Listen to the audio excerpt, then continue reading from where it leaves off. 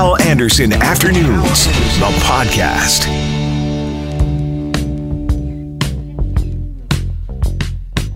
A very timely conversation right now with CBS reporter Jim Krasula.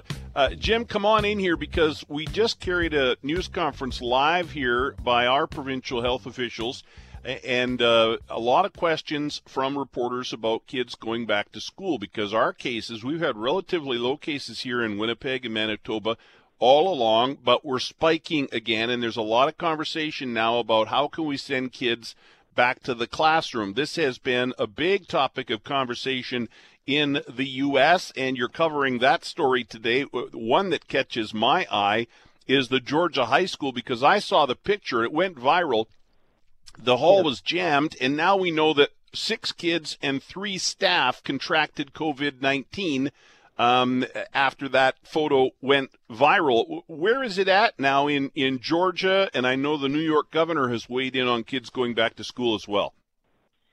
Hal, good afternoon. We're talking about a high school west of Atlanta, North Paulding High School in Georgia, where this picture was taken last week. And then, of course, reports over the weekend that the school suspended the students who took those pictures and put them up on social media. Then they rescinded that suspension, and now we find out that several people associated with the high school students, staff, and teachers are now testing positive for COVID-19. They have backed off on a plan at that school to start in-person classes here at the start of the school year. They're going to shift those classes online. Interestingly, also, since we're talking about schools and Georgia's Republican Governor Brian Kemp saying this afternoon in an appearance that he is not going to issue a mask mandate for students, teachers, and staff in Georgia schools. And, of course, Hal, he has refused to issue any kind of a statewide mask mandate in Georgia, even though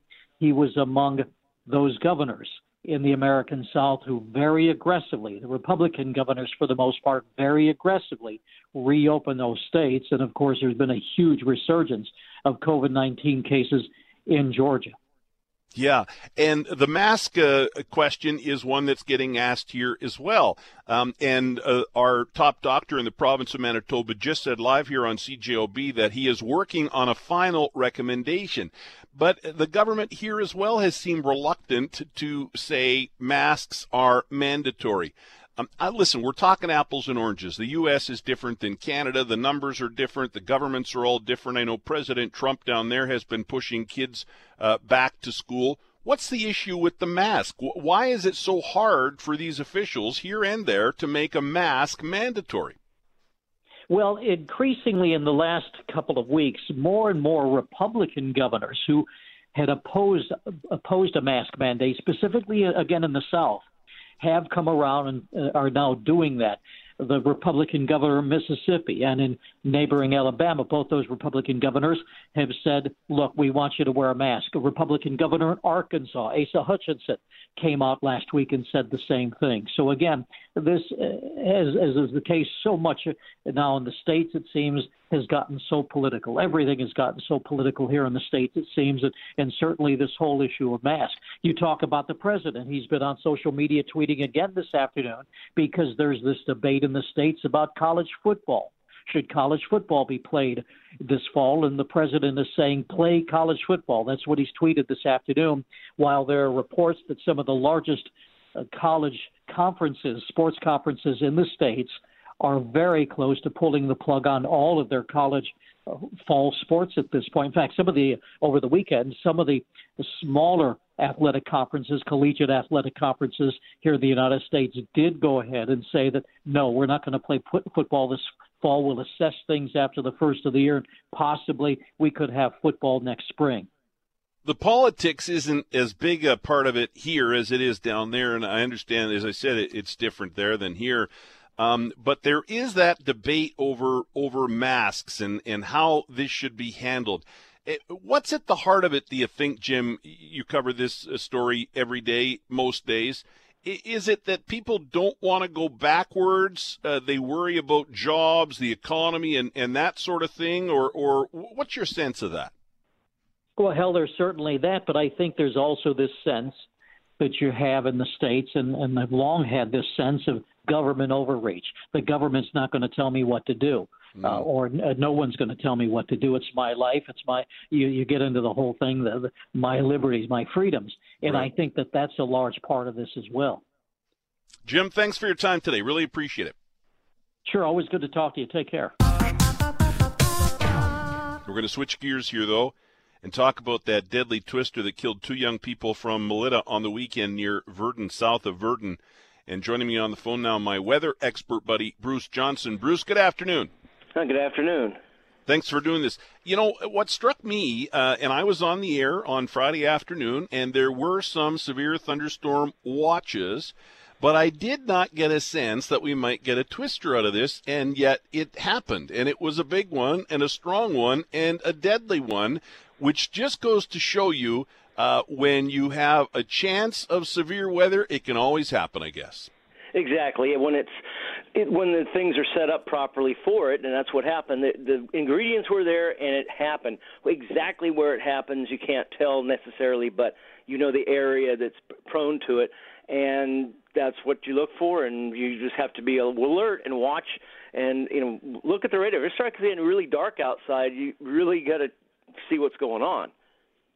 Yeah, and you said the areas that are prone to it. And I wanted to ask you that question. That came up in our news meeting this morning. We were discussing, tornadoes, and somebody said, man, it seems like Saskatchewan gets a lot, or there's a lot in western Manitoba. It can happen anywhere, but it does seem like Saskatchewan gets more than its fair share, and a lot of the times when we see funnel clouds or twisters or tornadoes in Manitoba, it's in that southwestern Manitoba area. Exactly. It's Winnipeg's somewhat on the edge, not quite on the edge, but the decreasing numbers as you go east. Then you go all the way west to about Calgary, and that's where the heart of it is. And that's just because it's simply the ingredients. You've got cold, what they call continental polar air, which is cool and dry. Of course, it's cold and dry in the winter, but it's cool and dry this time of year. That comes down, and that clashes with the warm tropical air that comes up from the Gulf of Mexico. Well, you get a little bit further west, and that clash. It's harder for that tropical moisture to get up there, so a lot of times those air masses clash, and when they clash, bad things happen. And so is that all part of that? Is that all the tornado alley in the U.S.? I was just going to ask you that. So is that sort of the northern part of that tornado alley that goes all the way down into the U.S.? Exactly. And the one difference is the heart of Tornado Alley, Kansas, eastern Texas Panhandle into Oklahoma. They have not only the cooler air from the northwest, but they have hot air from the southwest. It comes in, they call it a dry line. That goes through. The cold air comes from the northwest, hot air from the southwest, warm, humid air from the southeast. And I can see, I am not even sitting across from you, but I can see in your mind, you're going, gee, that looks like it's spinning. Yeah.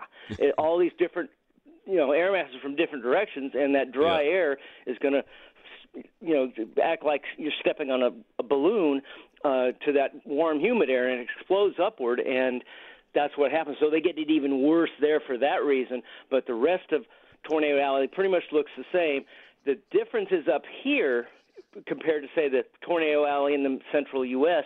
is that the season isn't as long simply because the warm season is not as long. Mm-hmm.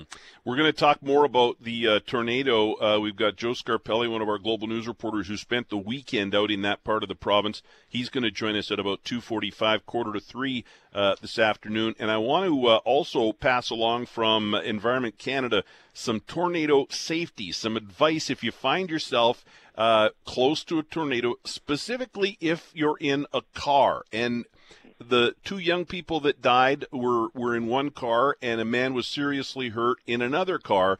And when you think about the power of, we see the videos, right? The Storm Chaser videos that are online on social media and online from this tornado near Virden, incredible. But you don't really get a sense. You can tell they're powerful, but you don't really get a sense that it could pick up and drop a car over a kilometer away. And yet that's what this one did. It did it to 2 vehicles. One vehicle had 2 people in it. That one went over a kilometer and killed 2 people. So these are, and this was what, an EF2 or an EF3? Yeah, it wasn't EF2 even is what they're saying right now. So that's strong, but it's not as strong as, say, the Eli tornado. No. No, definitely not, because that was would be an EF5 in today's measurement, and that's just horrendous. That's as bad as they get, and that would, who knows how far it would have taken the car. It would have certainly taken it off the ground and deposited it somewhere else. But yeah, the problem is these things come up so fast. If you're driving around, it could just suck you up. It's exactly what happened to them, and that's one thing you really got to be prepared to be aware and say, well, gee, this area looks like it doesn't look very good. I want to stay away. I'll go this way or that way, whatever different direction may take me longer, but I don't want to go through that. Yeah. And if you see something like, say you see a clouds like that, or maybe the beginning of a funnel cloud, from that point to when it touches on the ground, it can literally be just a few minutes, right? Or even seconds. Yeah, they can be very fast because you don't see that circulation, but you don't see the funnels coming down, but you don't see how strong that wind is right at the ground until all the debris makes that funnel, because that's what really makes the funnel, stuff in the air. That's how you see it. Mm-hmm. Yeah. Wow. Just and so sad that two young people lost their lives and this other man suffered serious injuries. He's expected to live. He'll be okay, but still serious injuries, which is really tragic. And as I said, we're going to have more later on. Joe Scarpelli, our global news reporter, who's out there all weekend, and we're also going to hear from Environment Canada on some tips if you find yourself in a situation like that where you're in a car and, wow, a tornado touches down like that. What do you do? And it's interesting, the advice, I heard it on the start this morning. It's not what I would have expected, and so that's coming up. Before I let you go, Bruce, we got about a minute here. Let's talk about our forecast. Windy again today, windy tomorrow. It looks like tomorrow on Wednesday we've got a mix of sun and cloud. I just read the forecast, 60% chance of showers, but the heat's hanging in there. Right, it is. And, of course, what we've got today is it's windy, but notice the dew point is low. Dew point 7.4 right now, so the humidity is really way down because it's a west wind, and everything's coming, well, there's no ocean to our west except the Pacific, which doesn't count because all that moisture is blocked by the mountains. So it's dry. It's going to be warmer the next couple of days, but it's not going to get really humid. So it's not going to be the air where you go out and just about suffocate. And then it's going to cool off a little bit, I think, by the weekend. Into early next week, it might be closer to average, but we may get some storms Wednesday and again Friday, somewhere in that period. Thursday night, looks like there's a pretty good chance. So hopefully those will behave themselves. But then it looks like it's going to be more toward seasonal averages around the weekend and beyond that. So hopefully the tropical type weather is behind us, because that actually is only uncomfortable, but it can cause problems with that high humidity. You get those dew points way up there, and that clashing with the the polar air, that doesn't work very well. Hall of Fame broadcaster, voice of the Bombers, Bob Irving. Bob, good afternoon. Hello, Hal. How are you doing? I'm great. I'll tell you put a smile on my face, and my heart warmed up when I saw you get that ring. That is, let me just say this. You deserve it, so I don't even need to tell you that. You know how I feel about you. But good on the Bombers for doing that for you, eh? Is that a nice gesture or what? Well, it was a very nice gesture, very appreciated. I had no idea they were going to do that. I was asked by a lot of people after they won the Grey Cup, do you think you'll get a ring? And I said, well, I don't know. I'm not counting on it because that's sort of not the norm in radio broadcasting of teams in Canada. It is more in the United States. Anyway, when it came about last Thursday night and Michael Shea got up there to make a little speech about the rings and then presented mine to me, it was a cool moment, one I'll never forget. I had no expectation of getting one. I'm thrilled and honored that they would consider me of enough significance to the organization to include me in that, and so it was a highlight for sure of my long years of covering the Blue Bombers. Well, and I thought about this too. I thought, well, of course Bob should get a ring. All these players and coaches come and go, Bob. You've been there since the last Grey Cup, so yes, you should get a ring. Well, yeah, and I think it goes beyond just doing the play-by-play of the games. I've done many things over the years for the Blue Bombers, emceeing all of their events that they have asked me to emcee, their Hall of Fame dinners, their legacy dinners, and basically anything they've asked me to do, I've done. And I might just add that I've never been paid for it by the Blue Bombers, nor did I ever expect to be, in case people are wondering if there's something extra in it for me when I do these things. There is not. I consider it to be part of the commitment to covering the team and being the play-by-play voice of the team. Mm-hmm. Again, it's a special thing and one I'll never forget. And I said on Thursday night that of all the years I've covered the team, and I've watched them win Grey Cups in 84, 88, and 90. I've watched them lose 5 Grey Cups.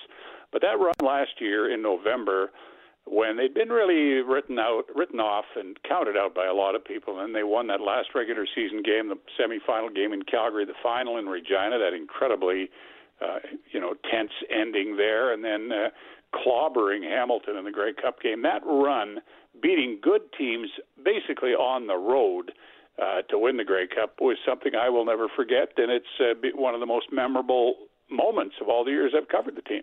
Yeah, with a new quarterback. I mean, we could go on and on about that run, but it was truly an incredible run.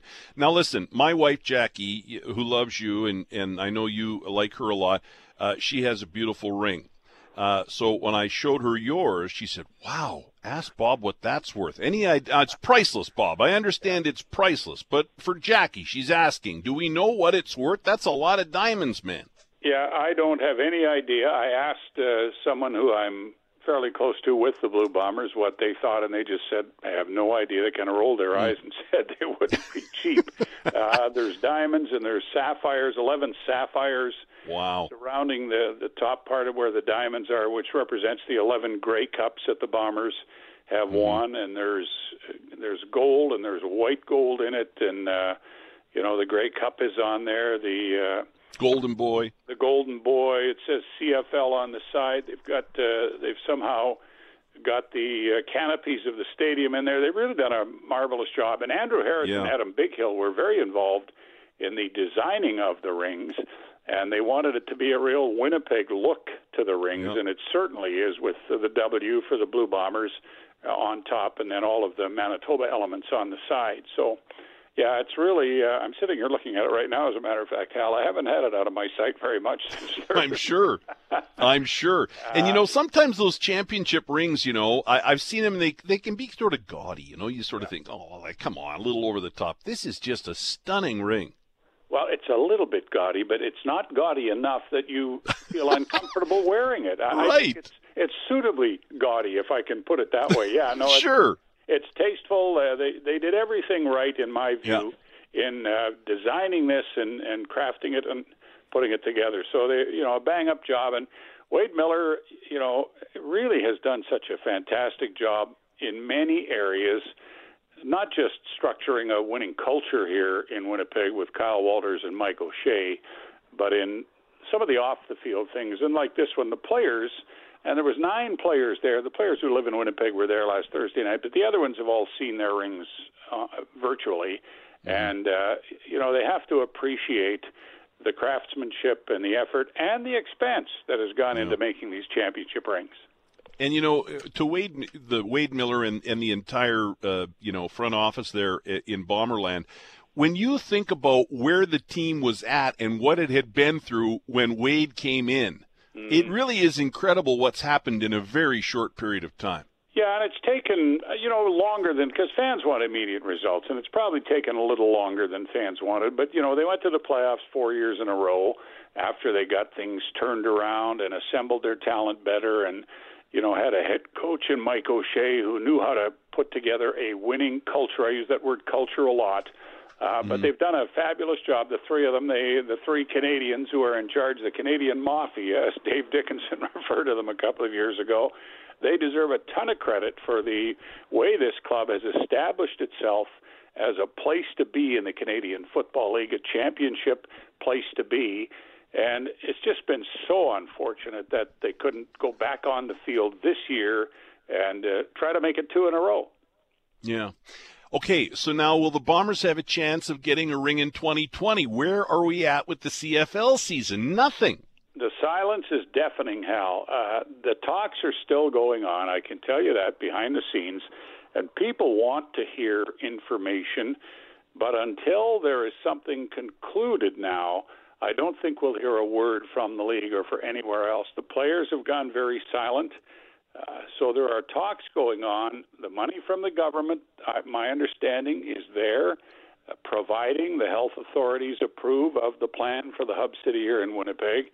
The agreement between the league and the Players Association is very close, if it's not there. There are just a lot of I's to dot and T's to cross, and I know that's an old cliche, but it certainly applies here. And I've been saying for 3 weeks now that we'll know this week whether or not they're going to be able to play some games this year. And I guess that's what I'd say today. We'll know this week. And there's a chance on Thursday, from what I understood, there was more optimism than there had been in a while about there being some games, a 6 or 8 game schedule. And I think that still applies today, but that doesn't mean that it's going to happen. It could still all fall apart, and they would have to announce that the season has been canceled. So 50-50. I've called it 50-50 all along, Hal. It might be a little higher now. It might be 60-40 in favor, and we should know in a few days because they just can't go much longer and hope to play before winter and finish the season before winter sets in. So, we're all sitting here, those who want to see Canadian football, and there are thousands of people across the land who would love to see some this year. Fans of the CFL, we're going to have to wait another day, another 2 days, another 3, 4, who knows. And I don't think this will impact the decision. I think it's either going to happen or it's not going to happen. But, with the spike in cases here, that doesn't help things either, right? Like you talk about health officials being involved in making it happen. Another 16 today. We have more active cases today at 196 than we've had during the entire pandemic. Winnipeg and Manitoba was seen as almost a COVID-free zone, and now, those numbers are going up, and that can't be good news either as we hope for a CFL season. No, it hurts the optics from people outside of the province for sure, Hal. Those who don't look closely enough, though, at the numbers, our numbers in Winnipeg remain extremely low, and this explosion in recent days, and I think it's important to point this out when we're talking about the possibility of hub city games here. Most of the new cases have been, in the different health regions, not in Winnipeg. And so I'm sure that is what's being emphasized by Wade Miller and the people when they speak to the health authorities. And, the whole plan for the players, if it does happen to come here, are to be isolated in Winnipeg, in hotels in Winnipeg. And so that has to be kept in mind. When you see the cases spike, it's a concern for everybody. But in this particular instance with the hub city concept, the fact that they remain so low in Winnipeg is what has to be kept in mind. Mm-hmm. And you talk about, 50-50, whether or not there's a Bomber season. 12.5% is the chances that the Jets get the top pick at 5 o'clock this afternoon. Tell me about this kid. I'm not a big hockey guy, and you are, along with, of course, a big football guy. Tell me about this kid that's likely going to go as the first overall pick. Well, his name's Lafreniere. He's been the top choice of all the scouts and all the analysts for weeks and months now. And the team that gets the first overall pick, there's not even any discussion about it. Yeah. He's going to be the guy. He's a forward. He's not a Connor McDavid or a real high-scoring guy, although he's very good offensively. But he's considered to be just an all-around outstanding talent. And the team that gets him is going to be very lucky. He'll be a player you can build around, or if you're Winnipeg or Edmonton and somebody like that, and you're fortunate enough to get the first pick, you can add him to, and he can augment the talent that you already have. So, lots of hockey fans will be keeping a very close eye on that lottery draft tonight to see who gets the first overall pick, and the Winnipeg Jets have a 12.5% chance. Those aren't the kind of odds you'd take to Vegas, Hal, but, considering the way this whole draft thing has unfolded, the Jets are in a pretty good position, far better than they probably should be in terms of the way drafts usually work. So, lots of eyes on that tonight. Bob, thanks for this. Appreciate it. Okay, Al. Hal Anderson Afternoons, the podcast, is available on Apple Podcasts, Google Podcasts, and anywhere you find your favorite podcasts.